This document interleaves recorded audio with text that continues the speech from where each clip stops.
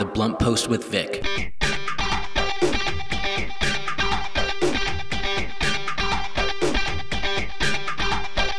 Good morning, happy Monday, and welcome to The Blunt Post with Vic. I am your host, Vic Gerami, the editor and publisher of The Blunt Post. The Blunt Post with Vic is a program that covers national, regional, and local headline news, offers analysis and commentary, and I interview members of Congress, local elected officials, and other high-profile public figures.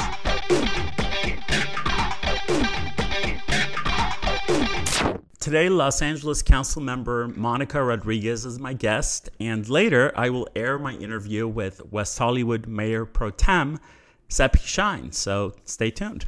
Councilmember Monica Rodriguez is the third Latina in the city's history to serve on the Los Angeles City Council, District 7 since 2017. Her district encompasses north, central, and northeast parts of the San Fernando Valley. She has the endorsement of dozens of organizations, elected officials, and community leaders, including Unite Here Local 11, United Farm Workers, Planned Parenthood, and the Armenian Council of America. Councilmember Rodriguez, thank you for being on The Blunt Post with Vic this morning. How are you today? I'm doing good. Thank you so much for having me. It's a pleasure. There's so much going on. We keep thinking that we are transitioning out of COVID, but then another strain comes out. But nonetheless, we're trying to be in the solution, pick up the pieces and sort of come out of this epidemic and maybe would have to settle with an endemic. What is your perspective on where we are as Los Angeles as a city, but as well as your own district in terms of sort of just the general perspective on where we are as a city and what's happening? Well, of course, we continue to evolve in what our position is. We recognize that we aren't completely out of the woods yet. In fact, even if I just take my own team as an example, my staff, how COVID has continued to affect my staff and our ability to continue to seamlessly provide, just steady staffing. It's a reflection of how this continues to evolve. I think, we aren't out of the woods yet. There are many individuals that continue to contract COVID-19. I think it's incredibly important that we all remain vigilant in doing what we can to protect one another so that we can see the light at the end of the tunnel informally. I mean, we've, resumed a lot of in-person activities, but I think to really truly have this moment of putting it, in the rearview mirror requires each of us to be able to, ensure greater public health by making sure that everyone is getting their vaccine, is maintaining the proper protocols and hygiene so that we can actually eliminate COVID indefinitely. And I don't know that we'll ever get there, but we could certainly minimize its continued impact so that it's not as pervasive as it has been. Yeah, absolutely. The unhoused have been a challenge, a topic. I'm trying to say the right words for Los Angeles, for Southern California, for all of California. And I do believe it's really a nationwide challenge. And the problem is not just California or Los Angeles, and there's no magic wand. And a lot of homelessness is due to many other factors, such as disintegration of middle class. It's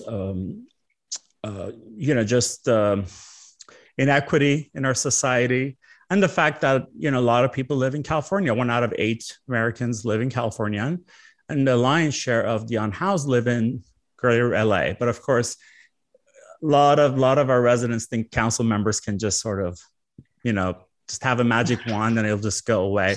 But you have actually done a great deal, and you have championed many different initiatives to do what you can, with everything that you and other elected officials are beset with. And one of them was creating the Good Neighbor policy, which has to do with standardized safety and protocols at homeless shelters. Would you elaborate on that?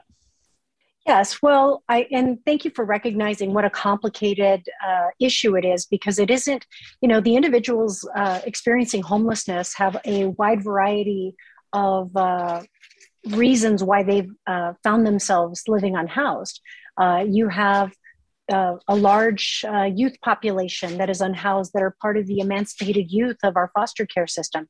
You have individuals that have both chronic mental health or substance abuse issues. You have families, as in my district, many families. I have the largest population of students that are unhoused, whose families are unhoused at one of my grammar schools here in my district. So it's a very diverse set of circumstances that have affected individuals and put them into homelessness.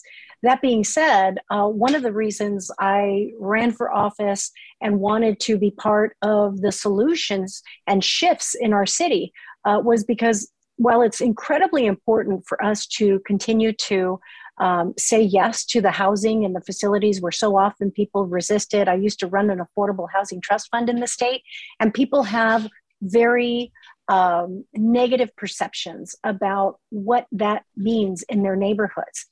The truth of the matter is that these facilities do not have to be synonymous with having increased crime or problems associated with it. And so when I first took office and there was an emergency winter shelter in my district, I was protested by young people, residents, that were coming out of anger and frustration and concern about the operations of that facility. I said to the residents, because I literally have been in office maybe about 90 days when it had happened. And I said to them, look, give me an opportunity to make this right, because we can't keep kicking this can down the road. We have to provide these solutions, and we have to assure that when we do so, that it also respects and protects the neighbors. And so the good neighbor policy was the pilot that essentially created a suite of conditions for operators to say, you will implement these standardize the operations and practices in these areas so that we may be able to assure residents that these facilities will not be synonymous with problems in their neighborhoods. And so with the good neighbor policy, we standardized a suite of conditions that frankly eradicated a lot of the problems that were originally associated with that shelter. And that suite of options are available and in application and in all of the facilities across the city. And so it's just trying to help get people to understand that, again, the problems of what we see on our streets is we have to work through and develop the probable solutions, but to bring everybody involved along. And I will say that the operator initially resisted some of the proposals that we suggested as part of this good neighbor policy, but clearly it has resulted in a meaningful difference, because when it was funny, I remember having a follow-up community meeting and talking about the facility where people it had notoriously been very well known about how problematic the operations were previously. And when the residents said, oh my God, do me a favor, don't open that. And I said, well, by the way, it's been operating now for 3 months and you didn't even realize, because we shifted how they operated and how they respected the community. And that made a world of difference. Yeah.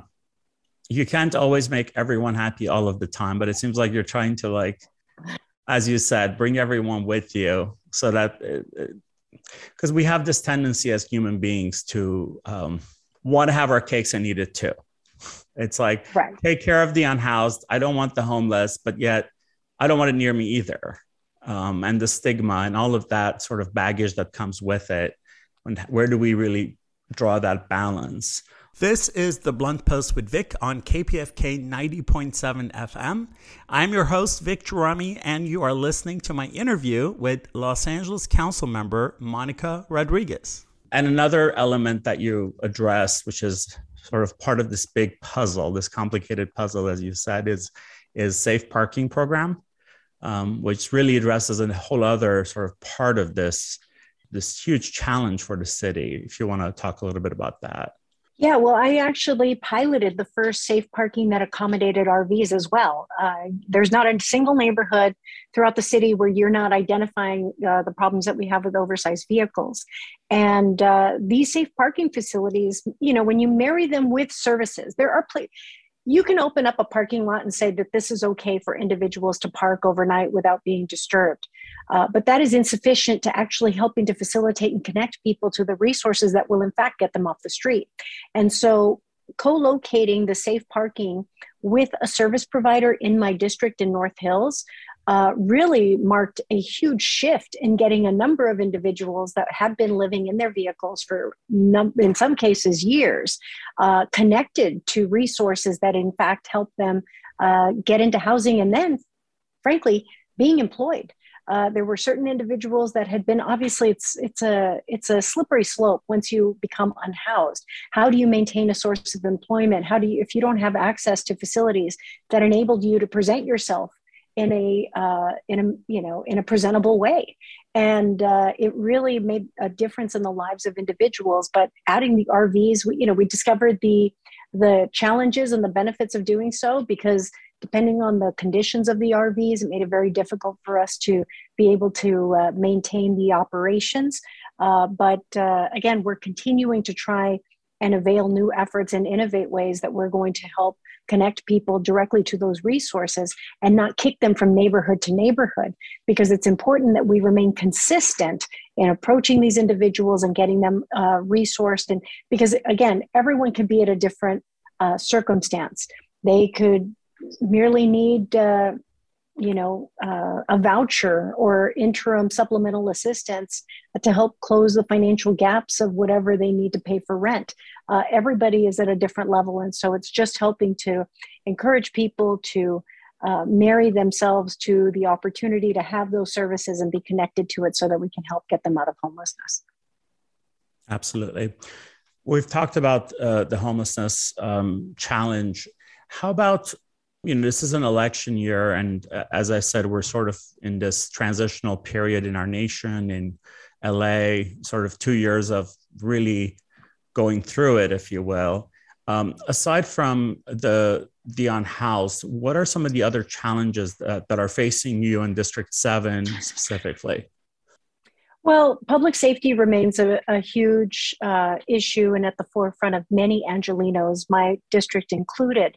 And it's incredibly important that we continue to marry ourselves to funding and identifying the right resources to the problem.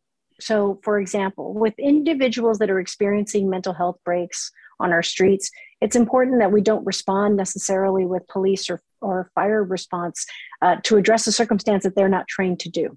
And so what I've done, and we're going to continue to have pressure for fire and police personnel to continue to do their jobs. We're in an environmental crisis and we're in a public safety crisis. And so it's important to make sure that those precious resources are continued to be focused on the issues that they are best trained to do.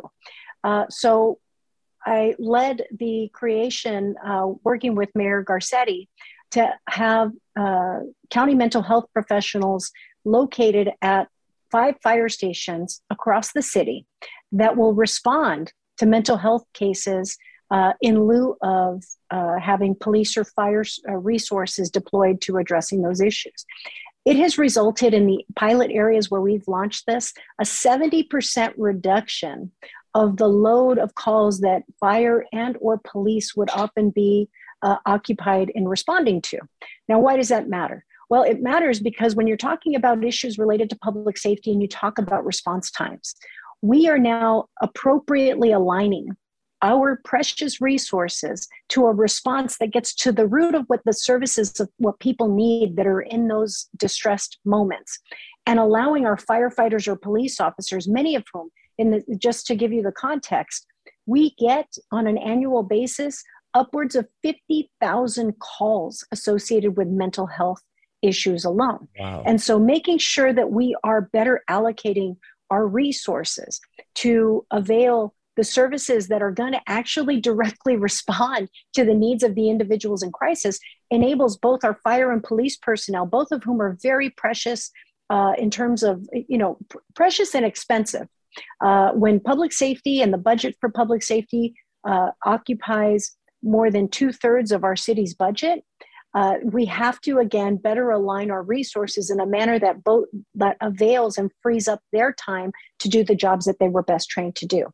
And so doing this and providing this type of alternative response is critical to enable these fire and police personnel to respond to the crises that they need to do, whether it's obviously the growing threat of wildfires or it's the circumstances with crime on our streets.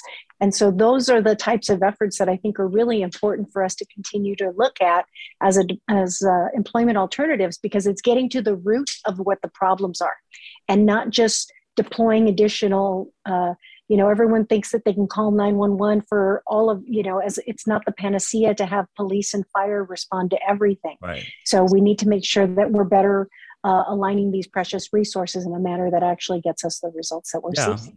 And having mental health professionals, it also reduces the number of people who are needlessly in jails and prisons when all they need actual mental health, whether it be a psychiatrist or a therapist or whatever, maybe that PTSD.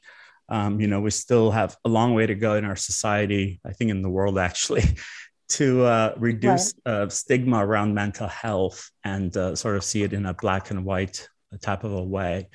So I'll put you on the spot for a second. This is an election year, and your opponent, you have an opponent, as everyone does. What makes you different from your opponent as we stand today? Obviously, aside from the fact that you have a great deal of experience behind you in City Hall. Well, a great deal of experience and history, over 20 years of both public and private sector experience, and a record of results. I often say that it's real easy to point out the problems. It's a lot more difficult to solve them and have the experience of knowing how to solve them. And so, it's very commonplace to have individuals that just want to point out all the shortcomings of what has occurred, notwithstanding that these individuals have nothing to cite in their own experience of how they've demonstrated their ability to actually lead change, particularly when they've had an opportunity to do so. But I focus on my work and my body of work over the course of 20 plus years. And frankly, it has been one that it's what earned me so many endorsements, because it's real easy for people to malign, it's this machine or it's corruption, without facts. It's just something that sadly a lot of people gravitate to in absence of having any substantive example of any of the work that, to show for any body of work that they've ever been involved with. So I'm in that circumstance, and I know some of my colleagues are as well. And, it's the nature of what happens. It's the nature of individuals that want to malign other people as a means of distracting the public from being held accountable or being able to speak to any actual deliverable that they've ever been involved in. So I just focus on doing my work, and I continue to show the results. And, in 4 years' time, I've been, responding to crises after crises and a global pandemic. And so it's real easy for people to be Monday morning quarterbacking about how or, woulda, shoulda, coulda. And the truth is what we need is better collaborations between individuals that purport that they want to help advance and move our communities forward so that we can actually do so. Absolutely. This is The Blunt Post with Vic on KPFK 90.7 FM. I'm your host, Vic Gerami, and you are listening to my interview with Los Angeles Councilmember Monica Rodriguez. What question, I have two more questions for you, and the first one is this. What questions should I have asked you that I missed, or anything you'd like to add? Well, I think, what I'd like to say is that it's been, for me, it's been an incredible privilege of my life to serve in this role. And even in spite of all the challenges of what these times have presented, I think it's been, these are just remarkable times. And it tests us in ways of being creative. But I'm just so grateful. We have such a committed group of public servants in the city that have really turned themselves inside out to be first responders. And I'm not just talking about police and fire. I'm talking about every city employee that figured out how to adapt and change to this just incredibly uncertain environment, not just to continue to sustain their workload, but also to serve as that interim stopgap for families that desperately needed resources at a time when we were just, again, experiencing, these devastating losses through COVID, and then also having to endure their own impacts with COVID. People are often desensitized to what these individuals have done. And yes, they have signed up to be public servants, but it has been very trying and exhausting on them as well. And so I'm just grateful to be in a position to work with a group of professionals that care so much and so deeply about residents of the city that we're trying to work every single day to figure out a way to do better, to do right by them, and to make sure that we don't miss a beat in serving all the needs for the people of Los Angeles. Absolutely. I dare to say I'm friends with a couple of council members, and I know that it's an exhausting, thankless job a lot of times. I mean, their schedules just give me like, I just can't believe all that they do. 7 days a week. I do admire you. And I also want to say, as an Armenian American, thank you for your support. LA City Council has been, a pillar in the back of the Armenian community, as not only this Armenian genocide recognition, but unfortunately, our people went through it again in 2020 with the attack on Artsakh, when the world watched in deafening silence. LA City Hall had a press conference. LA City Hall issued declarations. I know it was unanimous. I know you were supportive of that. I know you have a lot of Armenian Americans in your district, especially Sanlin Tahanga. So I want to thank you. No, I'm not going to lie. I don't know all that you have to deal with. I have an idea, and I'm very grateful. Before we go, Council Member, how can people reach you, get involved, contribute? If you can give us your website or just other ways people can reach out to you.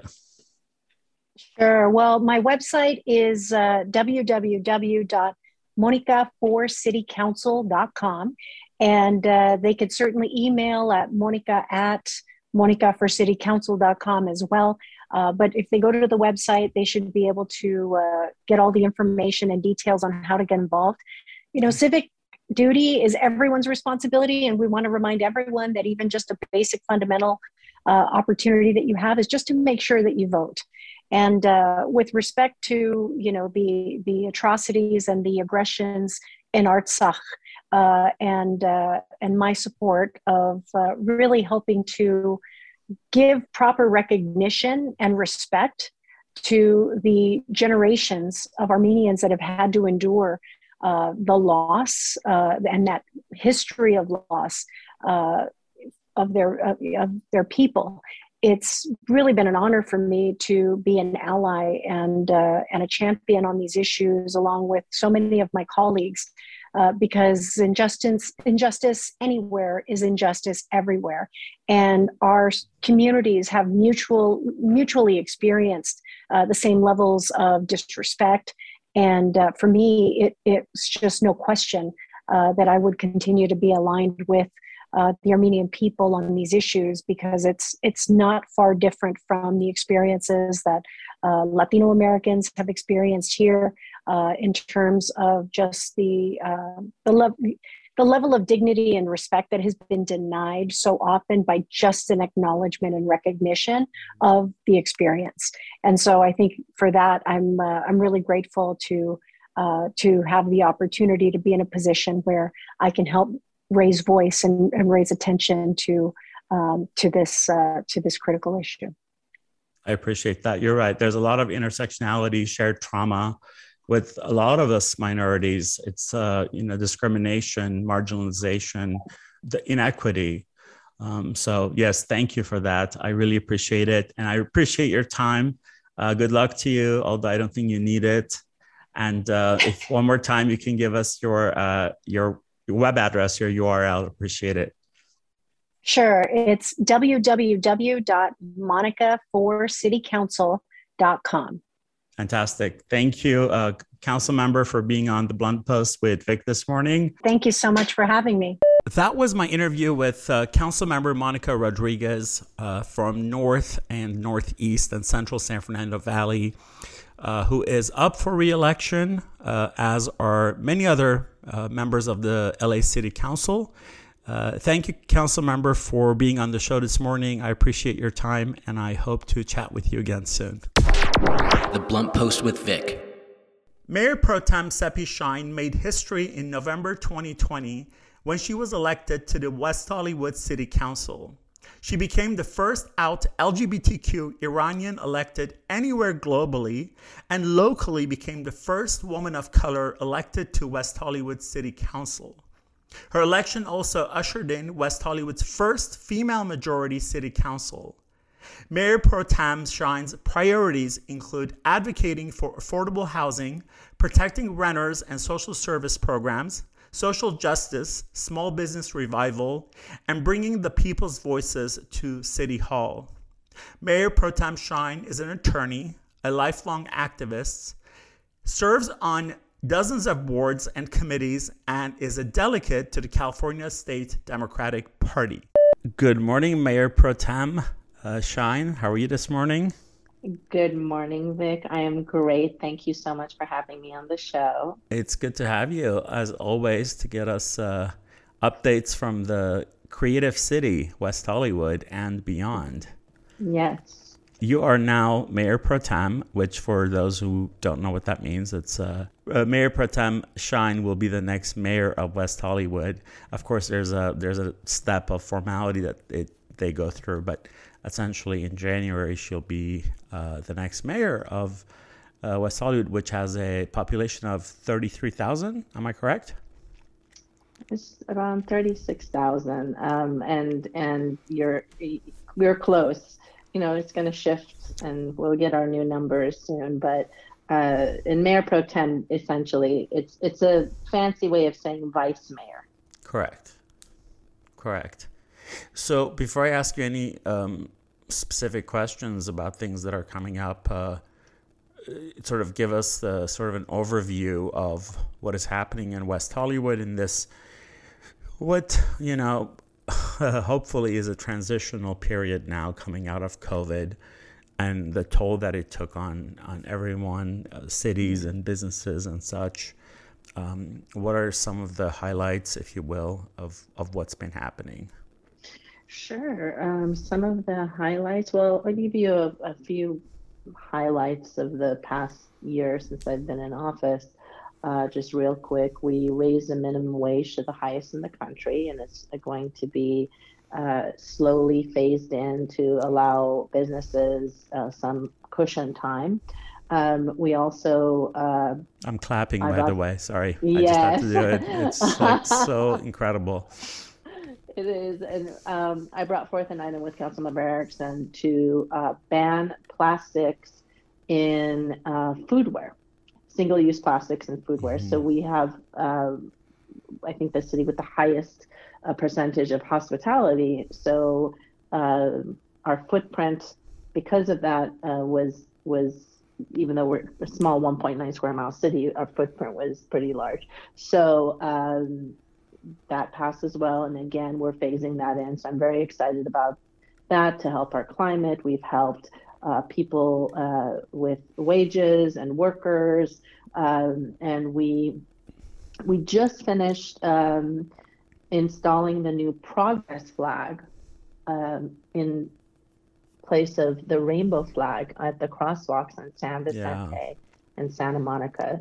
It's really, we're calling it the inclusive pride flag because it isn't really the progress flag. We changed it. We kind of created our own type of progress flag because we added the trans flag and the black and brown stripes on both sides to make it more uniform instead of having it just on one side. So that's that. We are coming out of COVID. We're actually going to be having a city council meeting Monday and discussing all of our emergency orders and what we want to keep and what we want to lift. Another very exciting thing is, and I've been working on the Pride subcommittee for over a year with Councilmember D'Amico, we put out an RFP last year to get submittals from Pride producers, and we awarded JJLA, Jeff Consoletti with JJLA,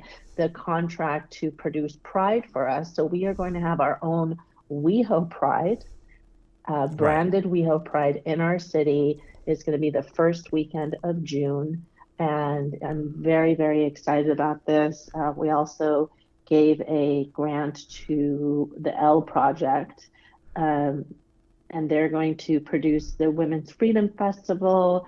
There's going to be the Out Loud concert Friday, Saturday, Sunday in West Hollywood Park, and San Vicente is going to be closed off for affinity groups and booths. And this is the San Vicente part is open, so it's not ticketed, so it's going to be a free Pride festival. And we really wanted it to be very inclusive this year, so we have offering grant. Let me interrupt you if I may. Sure. For those that are listening that don't sort of know the history, so what's been called LA Pride, that had been happening since 1970, was produced by this organization.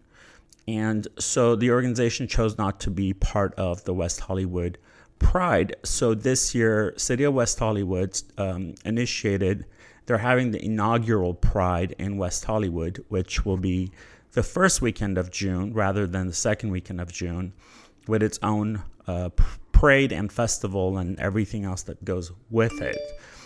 So this is a big sort of a milestone for the city itself.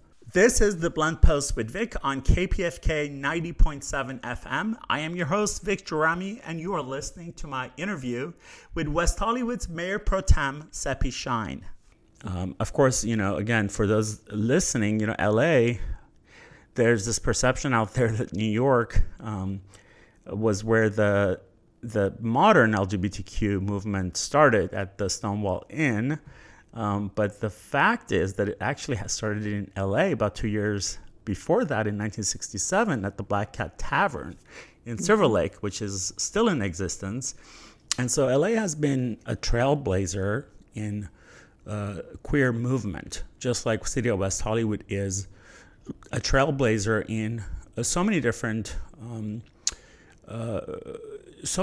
things, and being at the cutting edge of progressive movement when it comes to from labor unions to environmental protection, animal rights, human rights, and such. Mm-hmm. So Mayor Pro Tem was talking about the sort of scheduled events and things that are happening, and making sure that it's an inclusive event. So, and then I will leave you with this question. Tell us what the L Project is. The L Project is a nonprofit dedicated to creating community for lesbians and queer women, and being inclusive of BIPOC queer women and non-binary folks. And we gave them we sponsored the Women's Freedom Festival last year, but everything was kind of half open, half closed at the time. And this year they actually applied through our RFP process, and having queer women very much centered and part of Pride has been very important to me as a lesbian woman, but also to the entire community, because queer women have really felt left out in West Hollywood in the past, and we're doing a lot of things to shift that. I also actually brought forward an item that passed the council, where we're going to have Lesbian and Queer Women's Visibility Week, and that's going to be April 24th to May 2nd.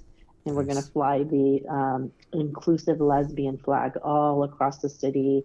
There's going to be a field day at one of the parks, probably Plummer Park, and maybe WeHo Park, and some events happening and activations happening around Queer Women's Week. So I'm very excited about that as well. But Nice. Pride itself, it is the inaugural WeHo Pride. It's a big step for our city. We are also producing our own WeHo Pride Parade, and it's going to kick off Pride Month for all of LA County. Actually, WeHo Pride is going to do that. And I really encourage folks to come out. A lot of people, I hear still have this impression from the past that WeHo is not really inclusive, but we're doing a lot to change that. And one of the programs we're offering $150,000 to be split between affinity groups who can apply to participate during Pride weekend. Basically, if you have an event and you want to apply. So we specifically called out wanting the trans community to have a presence in our city during WeHo Pride, the women's community, the BIPOC community, the Black Pride, bisexual Pride. So we really opened it up. So the sober community as well has always had Sizzle, and this could potentially, if the trajectory that we're going in, which is that COVID is now an endemic and we're going to open everything up, Sizzle will finally be the first in-person sober event since COVID, because we did host a virtual, we co-sponsored a virtual Boom For New Year's. But last year, and it'll be really, really nice for That's people great. to, And I have to say, as a sober person who's gone to Boom and Sizzle is, by the way, every year during Pride, it's a big, it's sort of like the sober part of the Pride Festival, and Pride has always provided a section for the sober community. It's a safe section, and then Boom is a big New Year's Eve party. It's alcohol free. You don't have to be sober to go, but there's no alcohol. So the city has really done a good job of making sure that all different groups and people are included, and I think the rest of us have to step up too and meet the city halfway. This is a really exciting thing that West Hollywood has its own Pride now. It's a big deal. So if, let's say there's someone listening and maybe they've gone to Pride before, but they haven't, now they want to participate either as a vendor or sponsor it or, whatnot. And it could be a representative from big corporation listening. What do they do? Who do they go to? well, if they want to be a sponsor, they would contact JJLA. And they have a whole sponsorship team. And I will also say I'm very proud because in one of our first meetings for the Pride Subcommittee, I really wanted us to get some sponsorship money back to the city, which is something that's not happened before with the prior Pride producer. And JJLA, the city has an agreement with JJLA that a very prominent percentage of the sponsorships that are all new are going to go back to the city to cut our public safety costs, because we spend a lot of money on public safety and some other costs. Back so in the I'm community. very excited about that. Yeah, that's how it's it going to go should back be. in the community. That's how it should be. And so they can contact JJLA, Jeff Consoletti. They can contact West Hollywood, Cleo,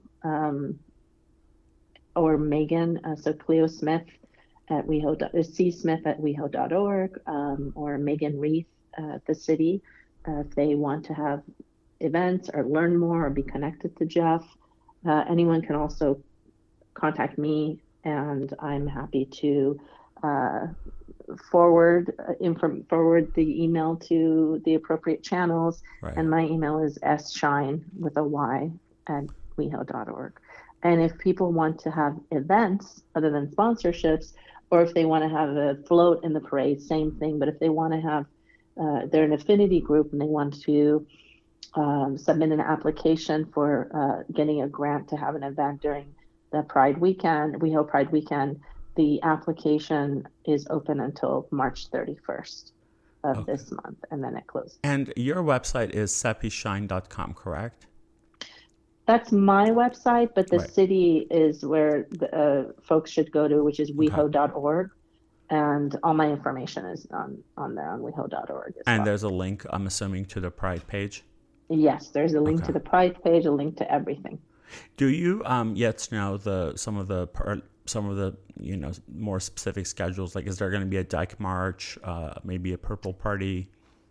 So what I do know is right now so Dyke March used to be produced by CSW with CSW and the women, and then it was always in WeHo Park, and then they wanted to do a Friday night concert there, so the lesbians got pushed out, and the city took over Dyke March's production in collaboration with the Lesbian Gay Advisory Board, Dyke March subcommittee.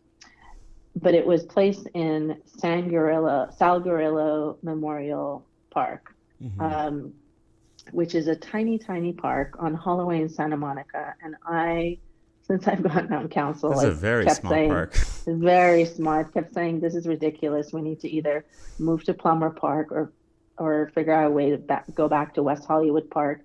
And there's discussions right now to collaborate with the Women's Freedom Festival, and the Women's Freedom Festival has applied to have their event in West Hollywood Park, not in the park itself, but on the San Vicente, where the Pride Festival is Friday night. So I'm hoping that through this collaboration, everyone will work together, and queer women will be back center stage on Friday. So I know that there's also so the Out Loud concert is Friday, Saturday, Sunday. Parade is on Sunday with a 12 p.m. kickoff instead of 11 a.m. kickoff. Okay. And those are all the things I know at this point, and there's still planning happening. Fantastic. This is the Blunt Post with Vic on KPFK 90.7 FM. I am your host, Vic Jarami, and you are listening to my interview with West Hollywood's Mayor Pro Tem, Seppi Shine. I think by June, we'll be further away from COVID, hopefully. Hopefully there won't be another relapse, if you will. And so that, it's been a couple of years that, obviously not just Pride, but so many other big events have been interrupted and gone sort of online, which is not the same thing. There's such power in being in West Hollywood during Pride, that the energy and being in the parade, you can't duplicate that on Zoom. No way, not at all. That's why last year, when we had WeHo, we actually had a West Hollywood Pride last year, but it wasn't produced like, so this is now our inaugural in-person Pride. We just worked with the chamber, and they came up with some stickers and handed them out to businesses, and people just came. We picked a weekend at the end of June, and people just came to the city, and we happened to have been open instead of any kind of lockdown at the time. Yeah. And our bars were filled, but we didn't do anything else. It wasn't anything that was produced in any way by the city, and it was great. And I said it too, because the chamber and JJLA at the time proposed a virtual program, in-person program. They wanted to do all of this activations, but at the time, we as a council felt that it was too soon, and we didn't want to invest all this money in something that might potentially be a loss. Right. But this year, where we are now, is in such a different place with such a high vaccination rate. West Hollywood's vaccination rate is close to 89% right now. Wow. And I know that LA County is also not as high as us, but pretty high. And from what we've been told, we're really entering endemic status, which means this COVID is going to be part of our life every year. There's going to be vaccines. Some people will get it, but with the high amount of vaccines, the new variants shouldn't be as bad as Omicron. I think Omicron really got most people infected, and so now it kind of pushed us towards an endemic status. Awesome. So again, it's the first weekend of June.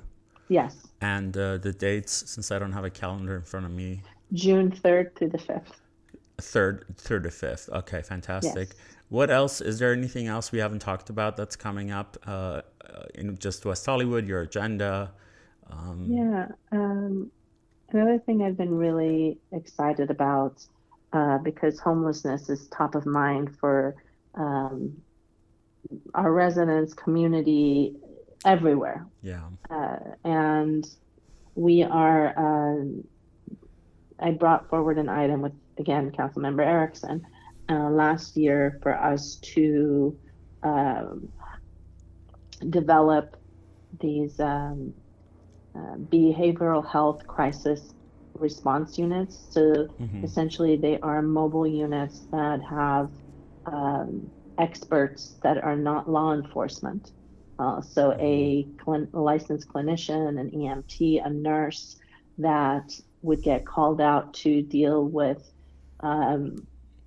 any calls regarding homelessness, except for violent calls. If there's anything violent, then the sheriffs would still need to go out. But and it's not just for homelessness, people with mental illness, wellness checks, people that may be calling in because they might be threatening to commit suicide, any kind of domestic, non-violent domestic disputes. And this unit is going to get ramped up eventually to be 24/7. Wow. And it is really something that the sheriffs don't want to deal with. They've told us themselves, we don't want to deal with homelessness because they're not experts in it. They're not really effective in dealing with it. And so this is very exciting for West Hollywood.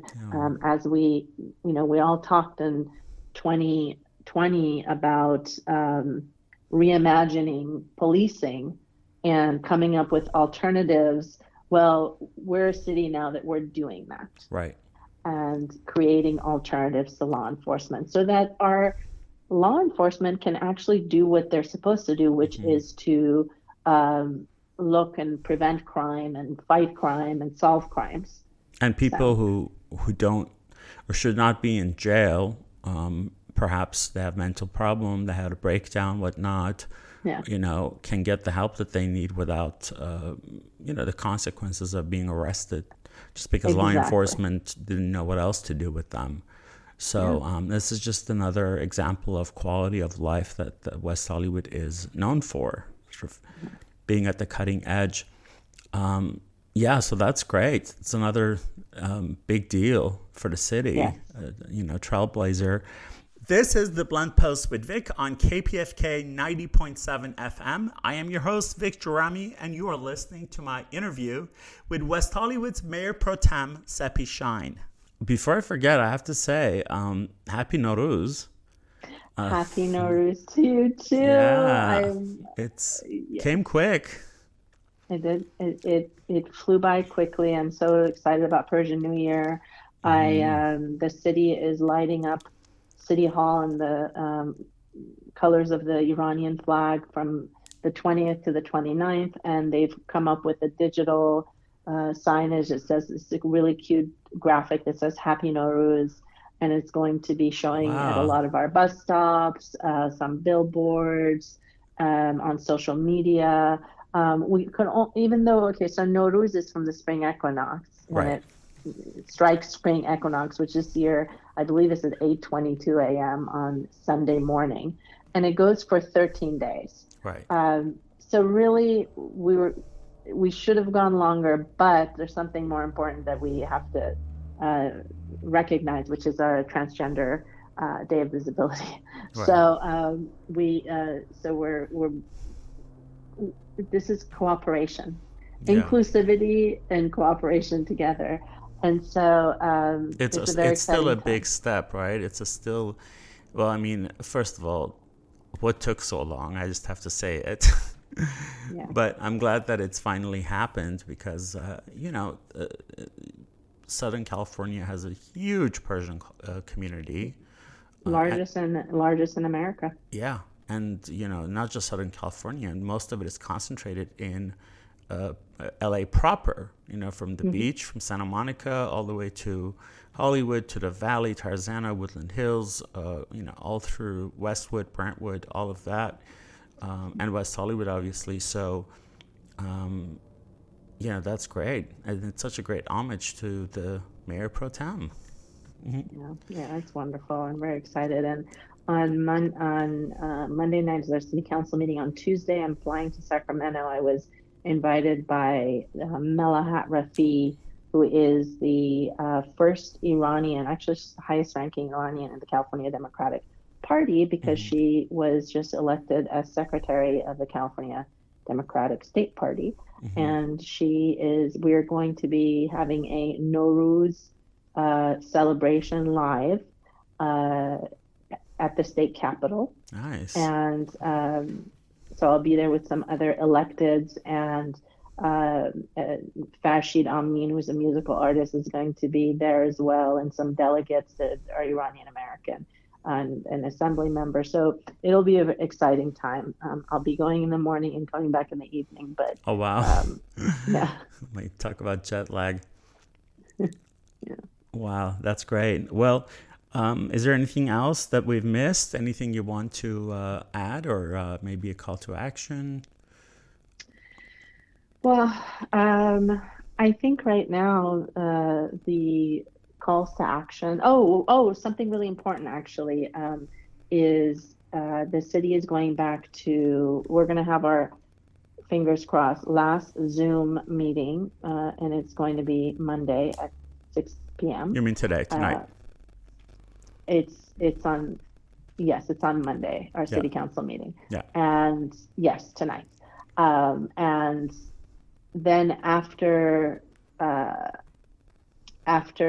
this evening, we're hoping to go back in person to city council finally in April. So that just keep an eye out for those that want to come and attend and make public comments, etc.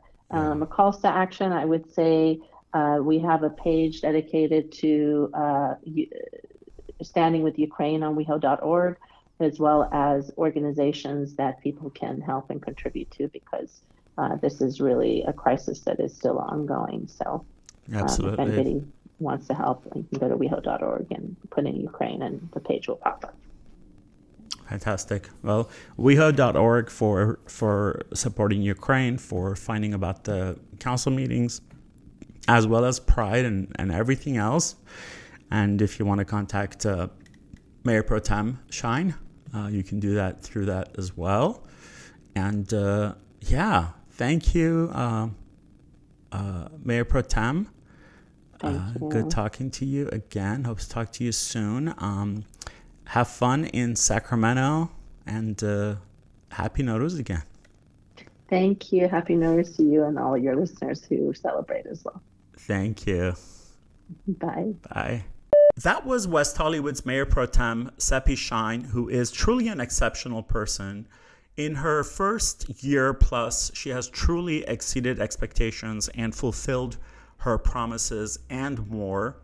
And I should mention that she sponsored a motion to have the city of West Hollywood recognize the independent Republic of Artsakh, for which I'm very grateful, and was co-sponsored by Councilmember Lindsay Horvath, who is now running for LA County Board of Supervisors.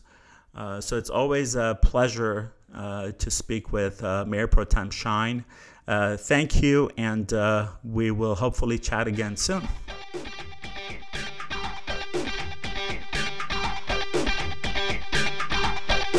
Before we go, I'd like to thank my producer, Ricky Herrera, without whom this show would not be possible, and KPFK, the station that brings you unfiltered and commercial-free news, opinion, and hopefully some inspiration.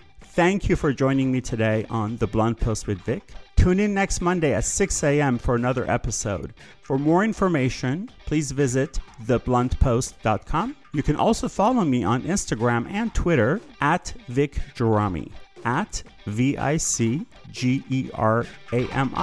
Thank you. The Blunt Post with Vic.